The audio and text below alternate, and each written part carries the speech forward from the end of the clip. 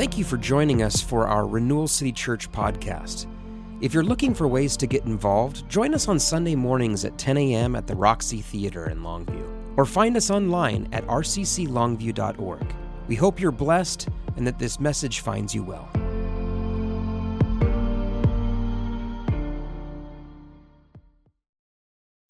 This last Thursday morning, I was where I typically am on Thursday mornings at Thursday morning prayer.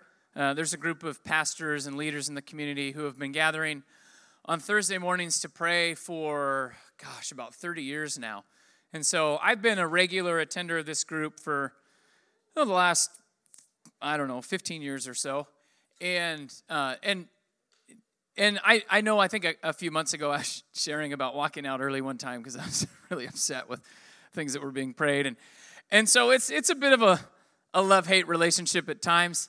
But I keep going back. I mean, number one, because these are the people in the community who are praying. You can imagine that probably every church talks about prayer at least. And I think people like to say things like, yeah, we're all one in the body of Christ and we're really for each other. And this is the group of people who are actually showing up together to pray. And so that keeps me coming back. Anyhow, so I was there this Thursday, and one of Longview's newest church plant pastors was there. His name's Nick Sizemore. He's a part of the church that was planted here in town. They're actually a extension campus of the Promise Church down in Woodland, and I've been wanting to connect with Nick for a while and just hadn't had a chance to run into him. And so here he is. And so I met Nick, and then after prayer, he and I and a couple of other pastors got together for some coffee, just to talk ministry and life and connect a little bit. And so we're over there having coffee at the Monticello after prayer, and one of the other pastors that's been around town for a long time asked me, hey, so you've planted a church in our community. Do you have any advice for Nick? Do you have anything that you would tell him? And I found myself right away telling him, hey, you know what? There's a lot that I might do differently if I had it to do over again. But one thing that we did, and one thing that I'm really happy with, and one thing that really worked out for us is that we found ways from the very start for our church plant to not be about just our congregation. I said our heart when we first started was that this church plant, and this is back in 2013, would be an expression of unity in the body of Christ and not disunity, that we would be for other churches, other ministries, other people, and be supportive of those things. And I said, man, that has worked out for us so well. Because if you can do that, if you can really sort of join yourself to other congregations and other ministries and walk in relationship with other pastors and collaborate on things, I said, the beautiful thing that happens is that if you can connect to people in that way, then everything that they win, all of their wins, all of their victories, all of their successes are things that you really enjoy and you really share in with them. So when another church has like a good day and you hear about it, if you've invested into them in some way or another, then you don't feel feelings of envy or jealousy. You're like, yes, my work paid off. These relationships make you feel and be able to celebrate genuinely the successes. And when there's failures or when there's disappointments, you feel those things as well. I told him it's kind of like investing, right? And you want to diversify your investments. And so if all of Renewal's effort is spent on renewal, then it's like all of our hopes and dreams are staked on this one congregation, filling lots of seats and transforming lives.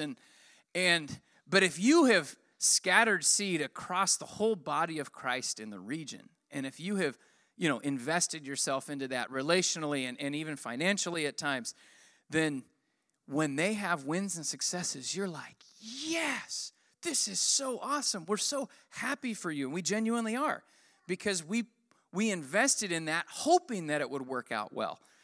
I could have gone on all day talking about it. And And this is anytime I have an opportunity to encourage a younger, newer kind of church planter or someone coming to town to start a ministry, like this is my sales pitch for them. Like, find a way to connect with and invest in what other people are doing. I could have talked all day because this is really one of my core passions as a minister of the gospel.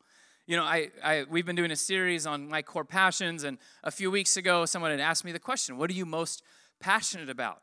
And I spent some time thinking about it, and I determined that it would be good to share these passions with you on a Sunday morning kind of setting. I talked about a few weeks ago how my first passion is that people would live loved by their Savior.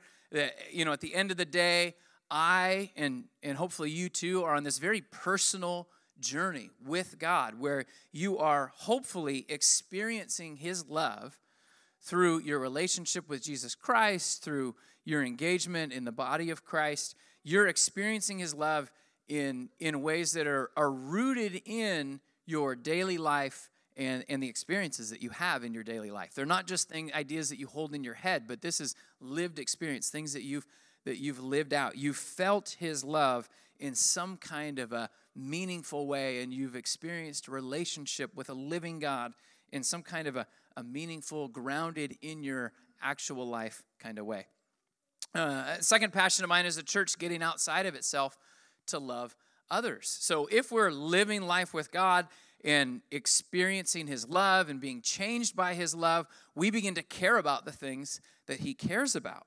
And Jesus said of Himself that He came to seek and save the lost. And so the church should care deeply about those who are on the outside, enough so that we would get outside of ourselves to love the lost, to reach out to them. And we talked about that last week, how even Christ's final commission to His disciples was to go and make disciples. We talked about how that's describing this highly relational process where those who are walking with God invite other people to walk with them while they walk with God and to live life on life kind of life, to live in intimacy and openness and vulnerability with one another. And that out of that, the church is able to tap into this universal human need that people have for connection and for relationship. The church is able to tap into that and love people into the kingdom through meaningful discipleship. And then today we're talking about this third passion of mine, this idea that, especially in the context of as a minister in the church, this idea that I really want to see the church get outside of itself to love the Big C church. I have a friend who's launching a ministry here in the community called City Serve, and he's retired from 30 years of pastoral ministry, and he's moving into this new ministry he calls City Serve, and his vision is to walk with pastors as kind of a mentor and to be a connection point for pastors and ministries to be connected with one another so that unity in the body of Christ would continue to grow.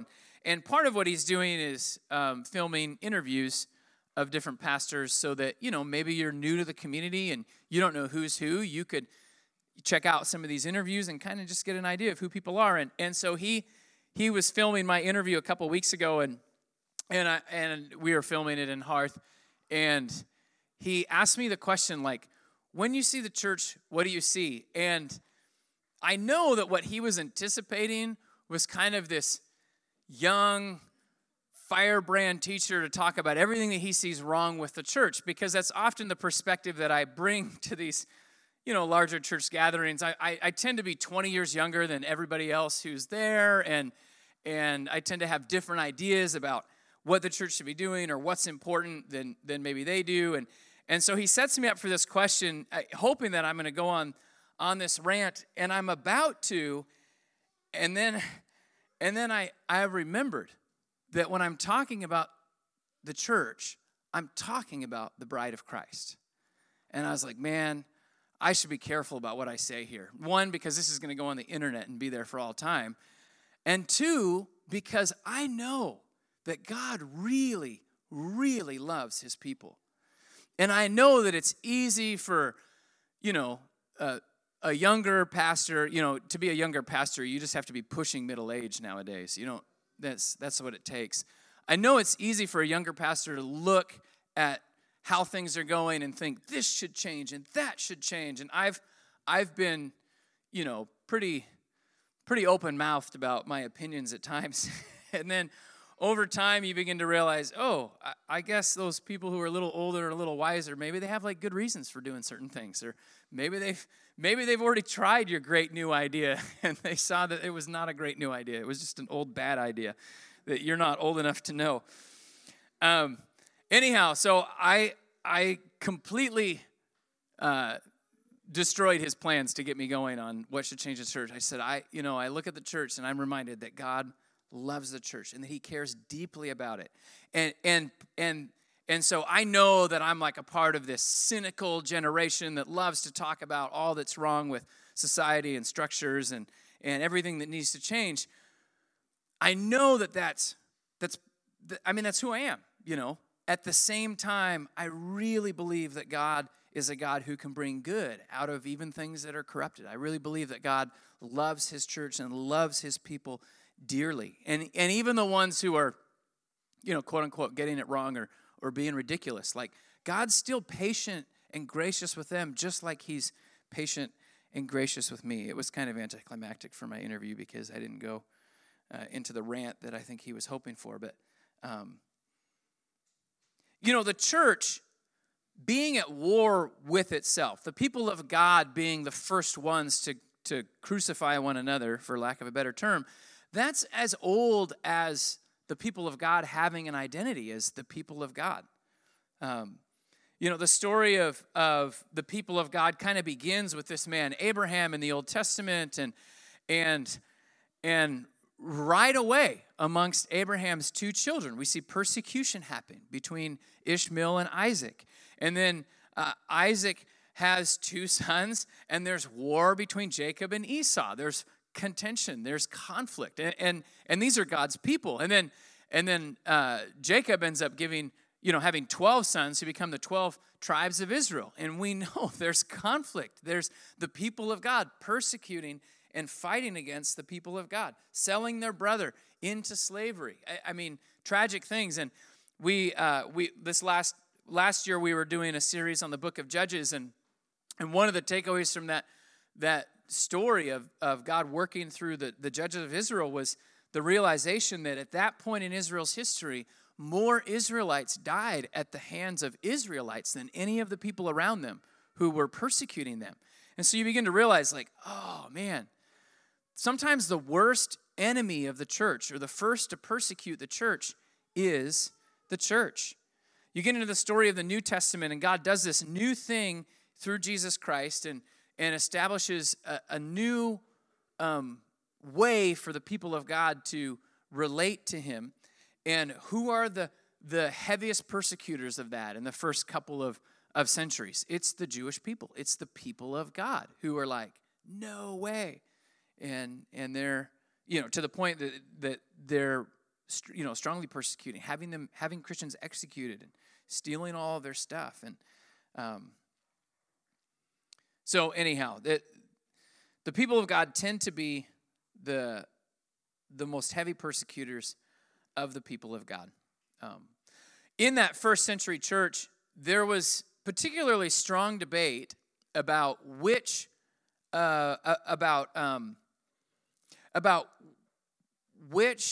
people of God were getting it right. And so on the one hand, you had people who were of the Jewish faith and of the Jewish tradition coming to faith in Jesus Christ and bringing all of their background and even all of their religious practices and kind of reinventing those things through the lens of the story of the cross and the story of the gospel. And so they saw their sacrifices and their ceremonies as now this is all pointing towards Jesus. And now that Jesus has come, we continue to participate in some of these traditional things, and we see them as pointing back to Jesus and the fact that he came and proclaiming the fulfillment of it. And then on the other side of it, you had people who didn't have a Jewish background who are coming to faith in Christ, and as they come to faith in Christ, there's a question, well, are we all going to be circumcised like the Jews? And the guys are like, I don't think I'm going to do that. that doesn't sound like a good idea. Are we going to follow all the food laws? Well, I don't think I'm going to do that. And so there's tension between two sides of the church, or two factions. One that sees the importance and the richness of these traditions as being necessary to being a Christian, and the other side that says, well, maybe God's doing things a little bit differently now, and we don't have to follow all of these rules. And now each side is pretty hostile towards the other. In fact, the rhetoric between these two groups could get super heated. There's a point where the Apostle Paul is speaking of people who would be in that first group, people that are holding fast to the Jewish traditions, and he says that he wishes that these Judaizers would go so far in their fervor for circumcision that they would totally emasculate themselves. And, you can imagine those kinds of words are the kinds of things that, well, he'd be in big trouble if he was up for a Supreme Court nominee after having said something like that. And so things could get pretty heated. In an arguably better moment, Paul writes to the church in Ephesus about these two factions of the church, and he lays down guidance for how the members of one faction, this is the Gentiles, the people who aren't following all the Jewish law, he's laying out guidance for them of how they can live now that they're found in Christ. In Ephesians chapter 2, verse 11, he writes, "Remember that formerly you who are Gentiles by birth and called the uncircumcised by those who call themselves the circumcision," which, he adds, was done in the body by human hands, just kind of pointing out this isn't necessarily a divine thing. He says, "Remember that at that time you were separated from Christ and you were excluded from citizenship in Israel and you were foreigners to the covenants of the promise, without hope and without God in the world." Paul's saying to these Gentile believers, people who didn't have the benefit of the Jewish history and the customs and the religion, he's saying to them that at one time, yes, God was working through this nation of Israel. He was revealing himself to the world, and at one time, you were not a part of that sort of insiders of what God's doing.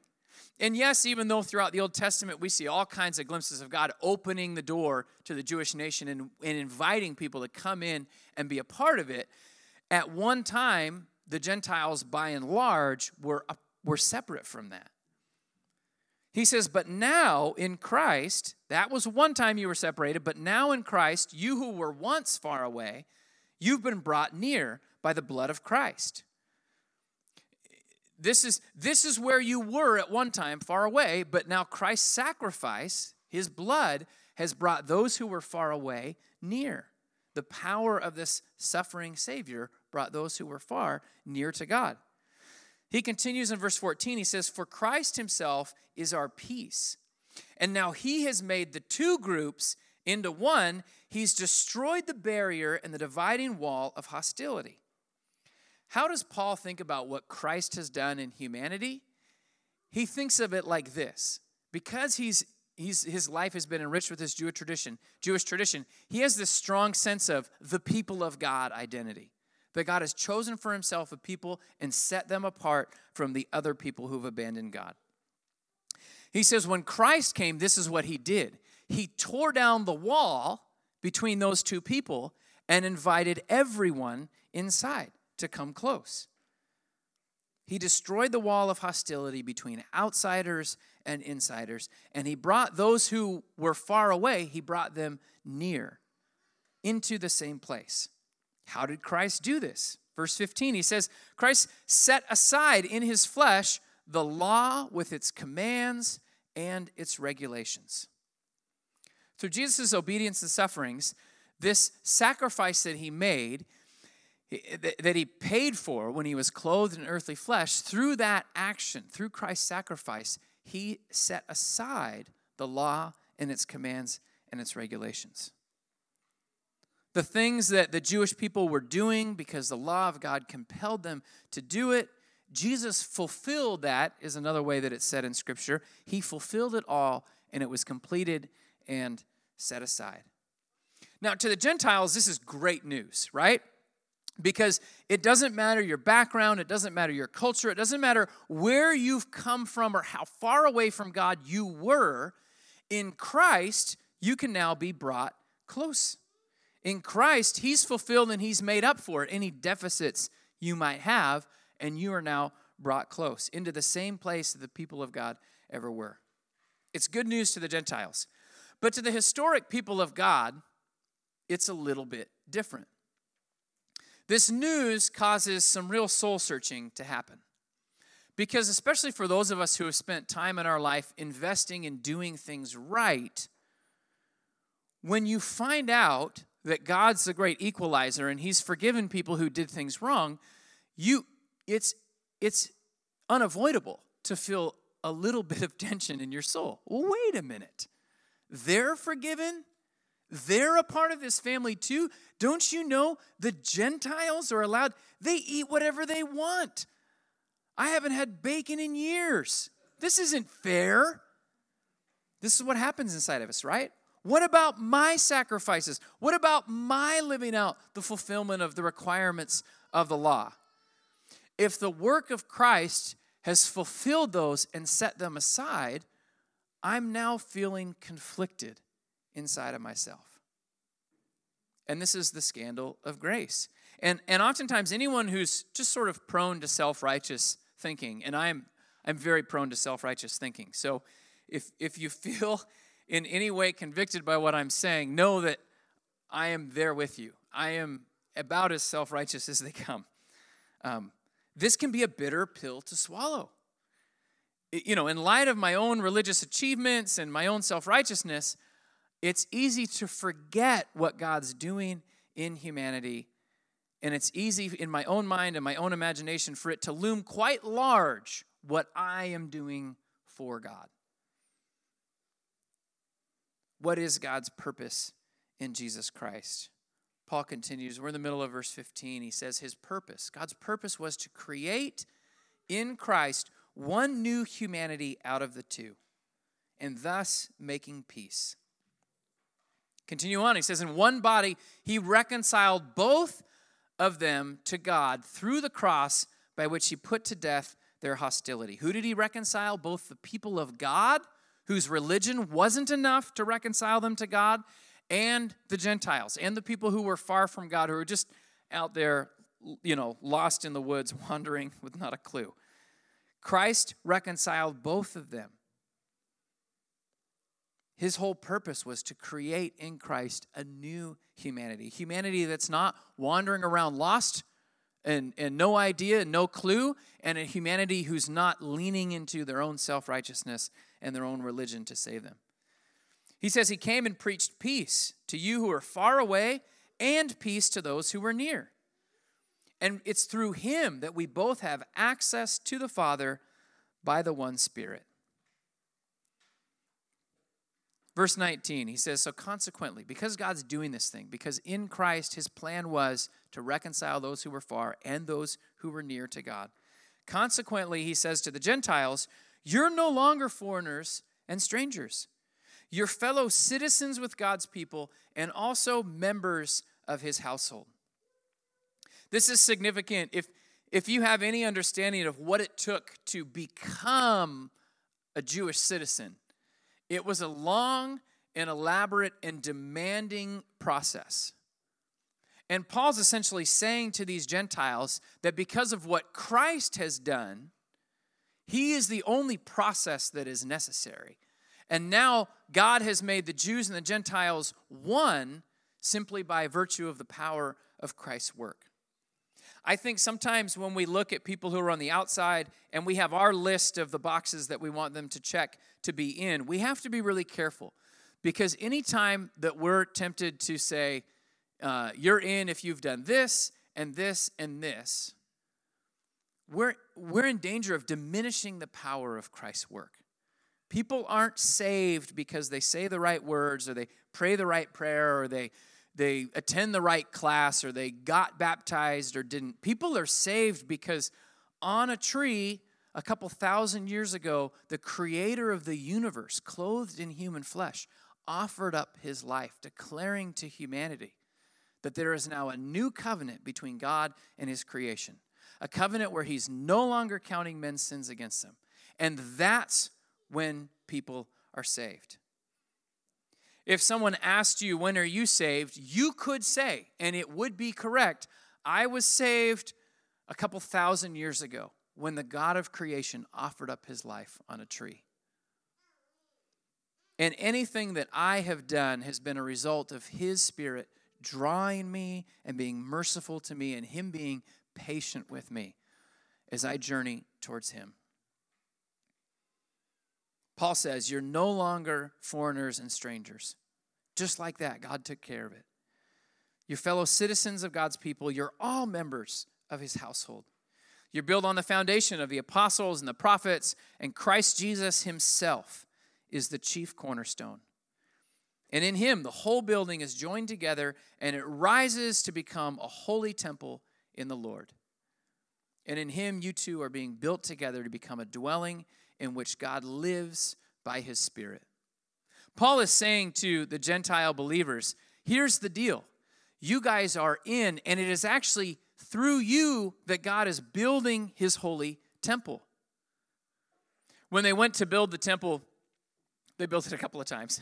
when they built the temple, God commanded they use the best of the best. You know, the finest jewels, the best wood, the best textiles, like it is, and it's all to communicate this is a holy and sanctified place. God's presence is a holy and sanctified place. And when God through Jesus Christ sort of, blows the lid off the thing and builds his eternal temple that is no longer a building sitting in a place, but it is a people, he uses the best of the best. And he says to humanity, essentially he's saying to the Gentiles here, God is using you to build his temple. You are made in the image of God as well. You, by virtue of your humanity, are the best of the best that God can build with. You are holy. You are set apart. You are meant to communicate to the world around you how holy this God is, how different he is. The main point being that we are all one in Christ. And those who worship God through the Jewish law and the traditions, and those whose background in worship, the Gentiles are more of a pagan in nature, and there's some maybe learning that needs to happen and some education, but everyone's being brought together in Christ. And to be found in Christ is to be made one with all who are in Christ. And to be found in Christ is to be the stuff worthy of building a temple to the one true God of the universe. The Spirit's still preaching this gospel of oneness and unity to the church today, and the church, I believe, continues to struggle with this truth.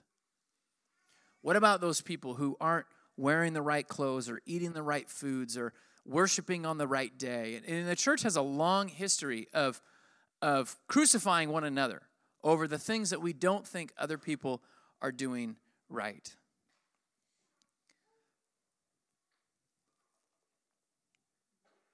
There are historians who have talked about, how did the Western world get to be how it is? And a number of historians believe that the scientific renaissance that happened in sort of the post-Christian Europe that came out of that, and then the post-Christian, Western world that came out of that, was a direct result of the 100 Years' Wars in Europe. And so, we are a Protestant church. We're not Catholics here, and probably many of you are of Protestant backgrounds. And we look back at the Reformation that happened with Martin Luther and others over that period of time as like this amazing moment when the truth of God was and the Spirit was working in the church and blowing the doors off again, and power was no longer concentrated in Rome, but it was given to the people. And there's a lot of beauty and wonderful things in that. But we forget that you get a couple generations down the road, and now all across Europe, Christians are killing Christians. And there's this crazy alliances between political power and religious power. And part of the reason that we have the separation of church and state in our country is these people who were, thinkers and a kind of a result of the Renaissance are like, we have seen what it looks like when the church and the state work together. And it's Christians killing Christians for a couple hundred years, and we don't want any part of that over here on this side of the ocean. Anyhow, so many historians have made the case that part of the reason that God has been cast out of society is because God's people have been at war with each other, violently at war with each other in horrible and terrible ways.